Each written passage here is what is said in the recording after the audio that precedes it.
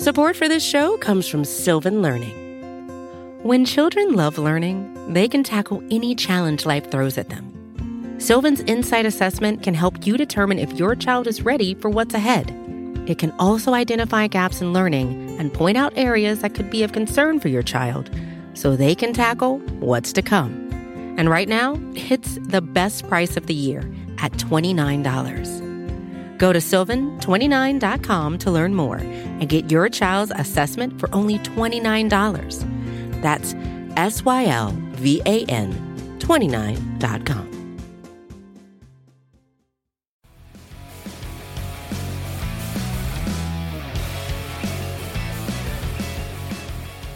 What's going on, everybody, and welcome back to Bear With Me, a Chicago Bears podcast hosted by yours truly, Robert Schmitz, right here on the Windy City Gridiron podcasting channel. And I'm still here in Mobile with Brandon Robinson as we wanted to quickly go through the coaching hires that the Bears have had recently, as every name from Luke Getsy to Alan Williams to Andrew Jankoko, I mean, there are a lot of guys that have joined this staff recently, and honestly, if you're like me at all, they're just a bunch of names that you're hoping make for a decent Chicago team. But Brandon, I know you've got a little more experience evaluating coaches. What do you think about some of these hires? What do you think goes into how we can evaluate these hires? And how are you feeling about them in general?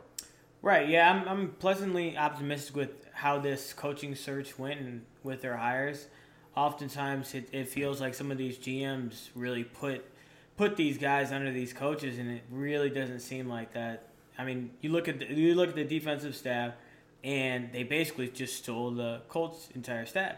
And why that's so important is because you don't want to play a game of telephone, right? Like you don't want the head coach telling this defense coordinator, telling his position coach, telling the players like completely different things, right?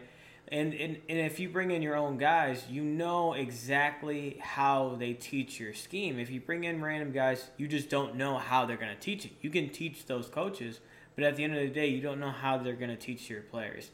But bringing in all of these defensive coaches from the Colts, you know exactly how they're going to display your scheme, which is very, very important, and I'm excited about that. You know, it's funny you mentioned that because I feel like it's easy, Brandon, to fall into the trap of evaluating coaches based on name recognition and something important they were tied to. I'll pick the perfect example, right? Justin Fields gets drafted for the Bears the same year that they hire the illustrious, though well-known John DeFilippo, who obviously had worked with Carson Wentz and helped turn him into a superstar in Philadelphia. In that same time frame, obviously things didn't work out, and you have to wonder whether part of that comes from the structure that the Bears organization had at the time, where Matt Nagy, who hired Bill Lazor through probably like a mutual agent connection, was giving directions that were then passed down to a QB coach who wasn't originally working with the staff back when Nagy had originally hired Mark Helfrich. And you think about all the telephone that must have taken place the way you described it, it's a very, very different structure than Matt Eberflus basically bringing with him his right and left arms. You know what I mean? Right, 100%. And that's what's most important is you want everybody on the coaching staff on the exact same page. And I think that's something the Bears have struggled with in the past because you see all the mental errors, and that has to really come from somewhere. Yep, absolutely. And it makes me excited about what they've got going on right now in the coaching world. But I'll be the first to tell you that Luke Getsy, I don't know a ton about him. I mean, I know he helped call plays for the Packers. Apparently, third down was his down. And I also know he got some head coaching interviews. But head coaching interviews, I feel like at least, all they really tell you is that the NFL has a high opinion of this guy. But they also had a high opinion of Dan Quinn. So how much are you drawing from what? How do you think of Luke Getsy? Where are you pulling from? Right. So a lot of what Getsy has done in the past has been under Joe Moorhead.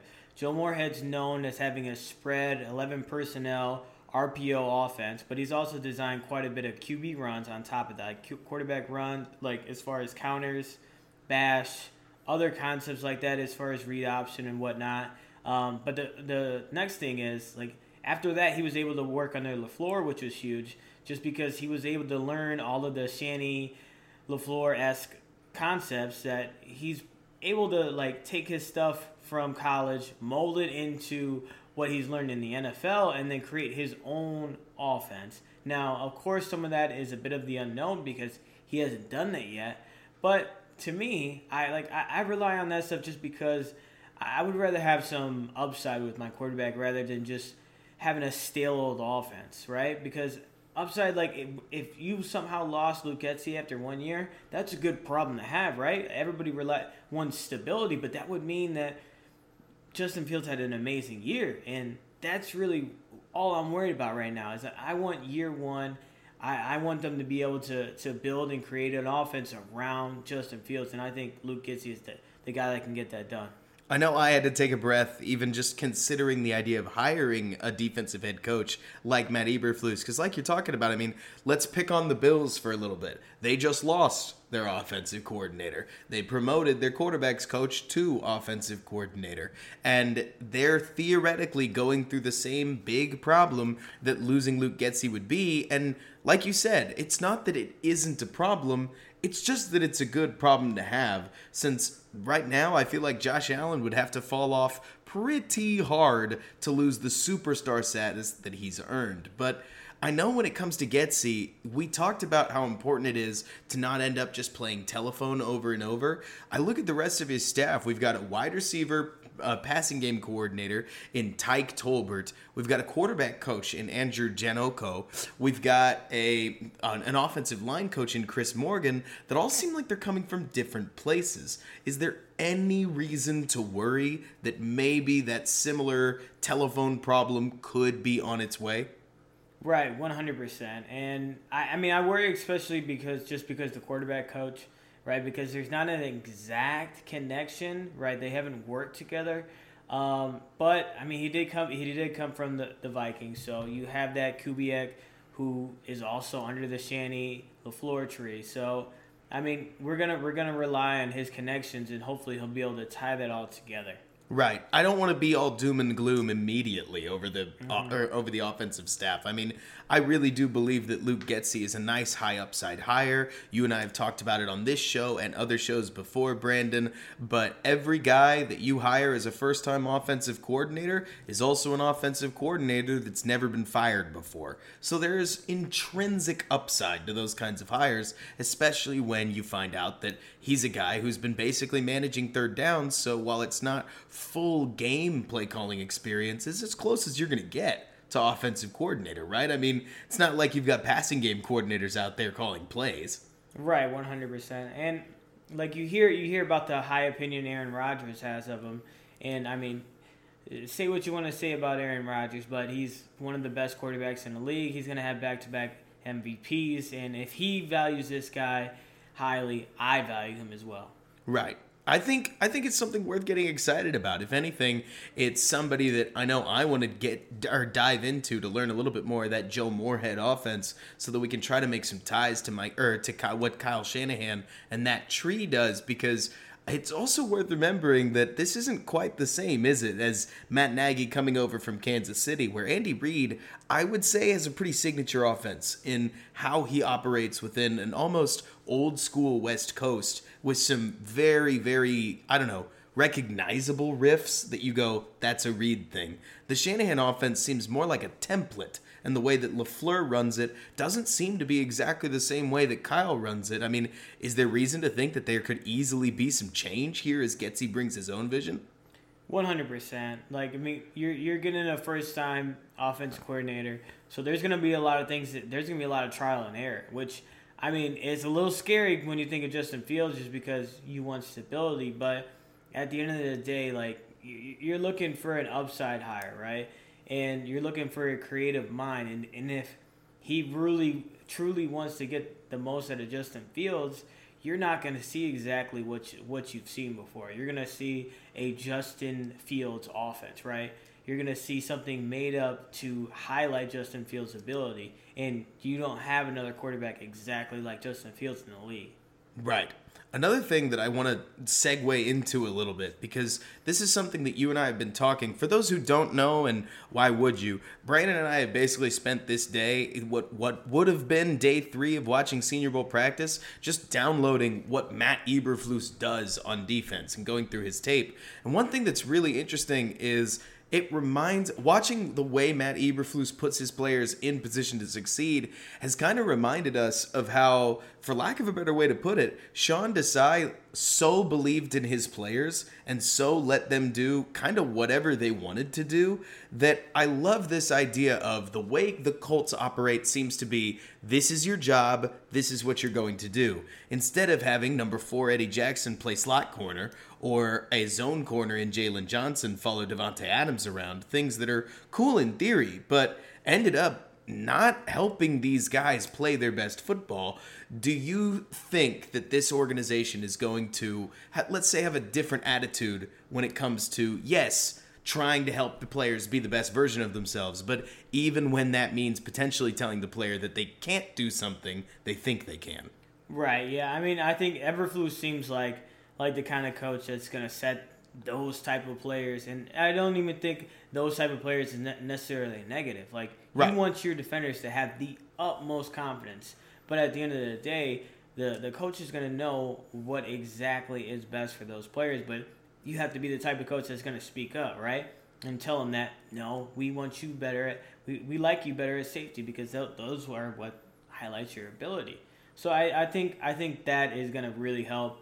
And like the whole thing with Eberflus is he loves turnovers, right? Like that's going to be a high priority of this defense, and that's something that's lacked on this defense. And I think you're going to see guys like Jalen Johnson, Eddie Jackson really, really bounce back because you're gonna have like this cover 2 defense, which allows the pass rush to get there, which is going to allow other players to shine and highlight those abilities. That's something I know that I had to really learn from you as we were talking through this, because I hadn't realized just how much experience you've personally had coaching defense, but it makes a lot of sense that somebody like Eddie Jackson, an all-star, a stud at safety, like even though, yes, he's being paid a ton of money, somebody that can play slot corner, and as we've seen in the Senior Bowl, that's not normal for a safety to be even able to play the position at all, but even so, just because he can hang in the league at slot corner doesn't mean that he's using his talents to the utmost ability if he plays that position. It'll be really interesting to see the way that this Bears staff handles a whole lot of the players. I mean, you and I could probably do a whole separate podcast on which players translate well to Eberflus's cover 2 scheme, which is similar but a little different than what Desai and Fangio do in terms of pattern match zones. But I do feel like the attitude of a detail-oriented mindset and making sure that you do all the little things right. Yes, to some degree it's coach speak, right? I mean, we even heard Eberflus in his first presser use the phrase, "We will tell the players the why." Like, we've heard that from Nagy, right? But I mean, when you watch this Eberflus tape, I feel like what he's saying really comes through in the way that his players play, which is important to me. Right. The one thing that I love that he talks about, and what I've seen just from videos on YouTube and whatnot, is he's big on detail. And if you're gonna play a zone defense, that's one thing that you need to have high as a priority is detail, right?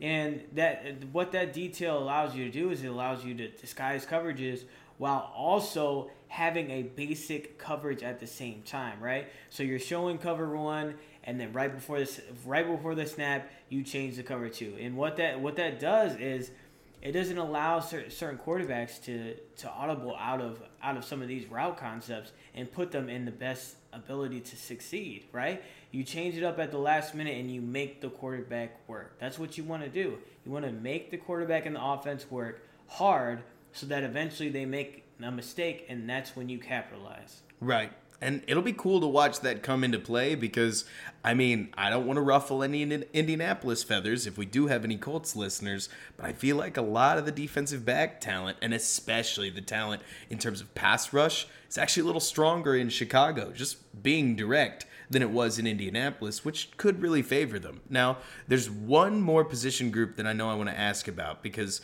obviously we're going to need to see what happens with Chris Morgan, who the offensive line coach from Atlanta did not have a particularly great run as a Falcons offensive line coach. But Tyke Tolbert, their wide receiver coach and passing game coordinator, seemed like somebody who was very well sought after. And if anything, it got me thinking about just how bad wide receivers have been in Chicago under Mike Fury, who, we were looking this up earlier today, had only coached wide receivers at the collegiate level at Marshall before ever working in the NFL. So is it safe for me to feel like, whether it's even just little things, right? Like wide receiver blocking, like the way that they handle themselves on the route to route, that we could expect wide receivers in Chicago to get a little bit better than they were throughout the Nagy era? Honestly, they have to. As far as what you're talking about on detail-oriented players, like the wide receivers couldn't be any worse. So I think bringing in a guy like Tolbert, who's been in the NFL for 10-plus years, he had 4+ offers as a wide receivers coach.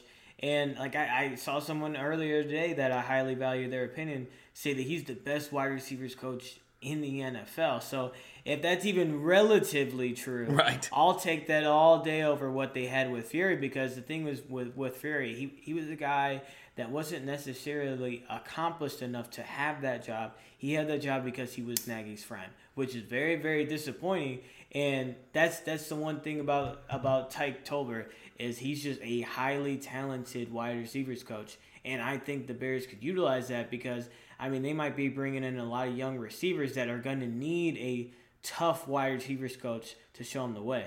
Right. And I can't wait for it. I mean, look, I get it. We talked about it earlier in the show, that there is a little bit of worry when it comes to this staff being potentially another Frankenstein staff. Kind of like we saw with Matt Nagy, who when he originally showed up in Chicago, he hired Mark Helfrich out of Oregon, who I don't know quite when they crossed paths, but it seemed evident that they weren't working super well together. Harry Highstand is the O-line coach, potentially the run game coordinator. That title was never really given out, so it's hard to tell, but I know a lot of times that goes to the O-line coach. And it felt like, especially after 2018, things got disjointed, right? Who's to say what happened? But this staff, at the very least, when you go through many of the different position coaches, wide receivers really sticks out to me.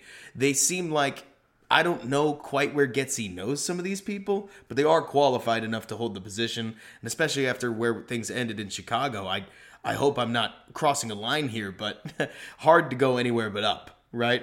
Right, 100%. And we need to wait for the rest of this coaching staff to be filled out, and hopefully those have a couple more ties to Getsy, because that's what you look for. But overall, you just want coaches that are able to believe in each other and obviously give that to their players as well, so that they can perform. It was super interesting, really, truly hearing you talk about it. And Bobby Peters, a friend of ours, also talked about this, just how important it is for coaches to, quote unquote, speak the same language. I mean, obviously, if I said like one coach speaks French, another speaks Portuguese, everybody would say, well, obviously that's not going to work. But you forget how, I don't know, important football jargon and vernacular is between different systems. You were kind of telling me about this, about how if one coach considers one route like a snag and another would call it a hitch, there's some translation that has to happen. And every time you translate a little bit, you start to play that telephone game that you were talking about. Hopefully the Bears have this in mind as they go through hiring out assistants, because like you said, when it comes to any head coach, offensive coordinator, or defensive coordinator, if a player's making a mistake, they're either teaching it that way or they're allowing it to happen. So as long as that chain of telephone is as short or at least as consistent as possible, the offensive and defensive coordinators can make sure that they can fix every mistake they possibly see. Right, 100%. Any other thoughts about the coaching staff before we close up?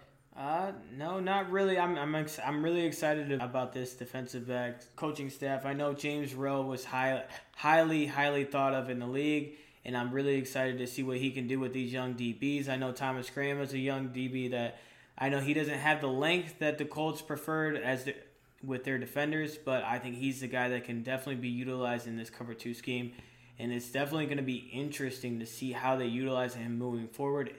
and whether that is on the outside or if that's in nickel. Right. I mean, this is the season. This is the time for hype, right? I mean, the Tyke Tolbert get wide receiver coach really has me excited, and Luke Getsy is somebody that at the very least I can see the upside. I'll be the first to tell you, Brandon, I don't mean to dampen the mood, but with how the Bears have been over the last 3 years, especially on offense, coming off of a year where somehow, some way, they were dead last in passing yards per game, which is a silly volume stat, but helps drive home the point of just how unsuccessful they were. Sure, there's nowhere to go but up, but I don't want to necessarily go selling myself on an amazing offense just yet while there's only one wide receiver under contract. I know this is the season, of course, for coaching acquisitions. We got to wait for free agency, but man, I am, especially after this Senior Bowl, dying to know what their first personnel moves are, because you add a little bit of talent to this roster and you get some better coaching than maybe we expect. This team, look, I don't want to say it could go places, but hey, if Aaron Rodgers isn't in the division, and goodness gracious, if Minnesota trades Kirk Cousins, because this is a pretty important year for them, the division is wide open. And who's to say the Bears couldn't take it? Right, for sure. And I think that's something that they could definitely capitalize on if Kirk Cousins gets traded and Aaron Rodgers gets traded. That's something that the Bears should be looking at, because there's only a short window for rookie contracts. And if that your division's very weak and they're basically asking you to take the division title, you better allocate some resources to take that title and not wait to slowly rebuild this team. Especially when, like we're seeing, I mean, I couldn't cite to you the edge rushers that are playing on Indianapolis, but Robert Quinn, regardless of whether, look, 18 sacks is so rare, I am not about to expect it to happen again, right? But a dangerous speed rusher on one side and Khalil Mack, one of the more notorious edge rushers in the NFL, on the other, with Von Miller this season, quickly reminding us that even if, quote-unquote, you were a bigger name 5 years ago, there's still plenty of juice that a truly legendary pass rusher has in them. This system on defense could be better than we think it would be, faster than we think it would be. I don't want to set myself up for a Chuck Pagano situation where somehow I convince myself that Chuck Pagano's 2019 defense is going to be better than Vic Fangio's 2018 defense, but I can't help but watch the film and see it translate. And if, like we said, the Packers and the Vikings leave the door open, it would make a lot of sense for a middling offense and a surprisingly good defense to potentially win the North. Right, for sure. Yeah, I could definitely see that happening. I mean, hey, look, one last thought. Ryan Poles said in his presser that, and I quote, "We're going to take the North and we're not going to give it back." Who knows? Maybe he's thinking about exactly that it might be, quote unquote, a cheap divisional title, but maybe he plans to push to take it. And like he said, try to hold on to it for as long as possible. It just, time-wise, it makes a lot of sense, you know? Right. I mean, you're talking about an ascending team versus teams that aren't doing the same. I don't think the Lions are ascending at the same level, so the Bears have to take advantage of that. It'll be cool to watch. Either way, we'll be right with you as it goes on, Bears fans. So, Brandon, you got anything in the works before we close up? No, not right now. I should have a few draft pieces out, hopefully. But other than that, just stay tuned and we'll see what we can get out to you guys. You bet. You can find my work. I'm probably going to pump out some draft stuff myself on my YouTube channel, Run Pass Opinion, and of course on Windy City Gridiron. Bears fans, thanks so much for hanging out with us throughout this Senior Bowl weekend. Week. I keep thinking it's a weekend. It's a work trip, for crying out loud.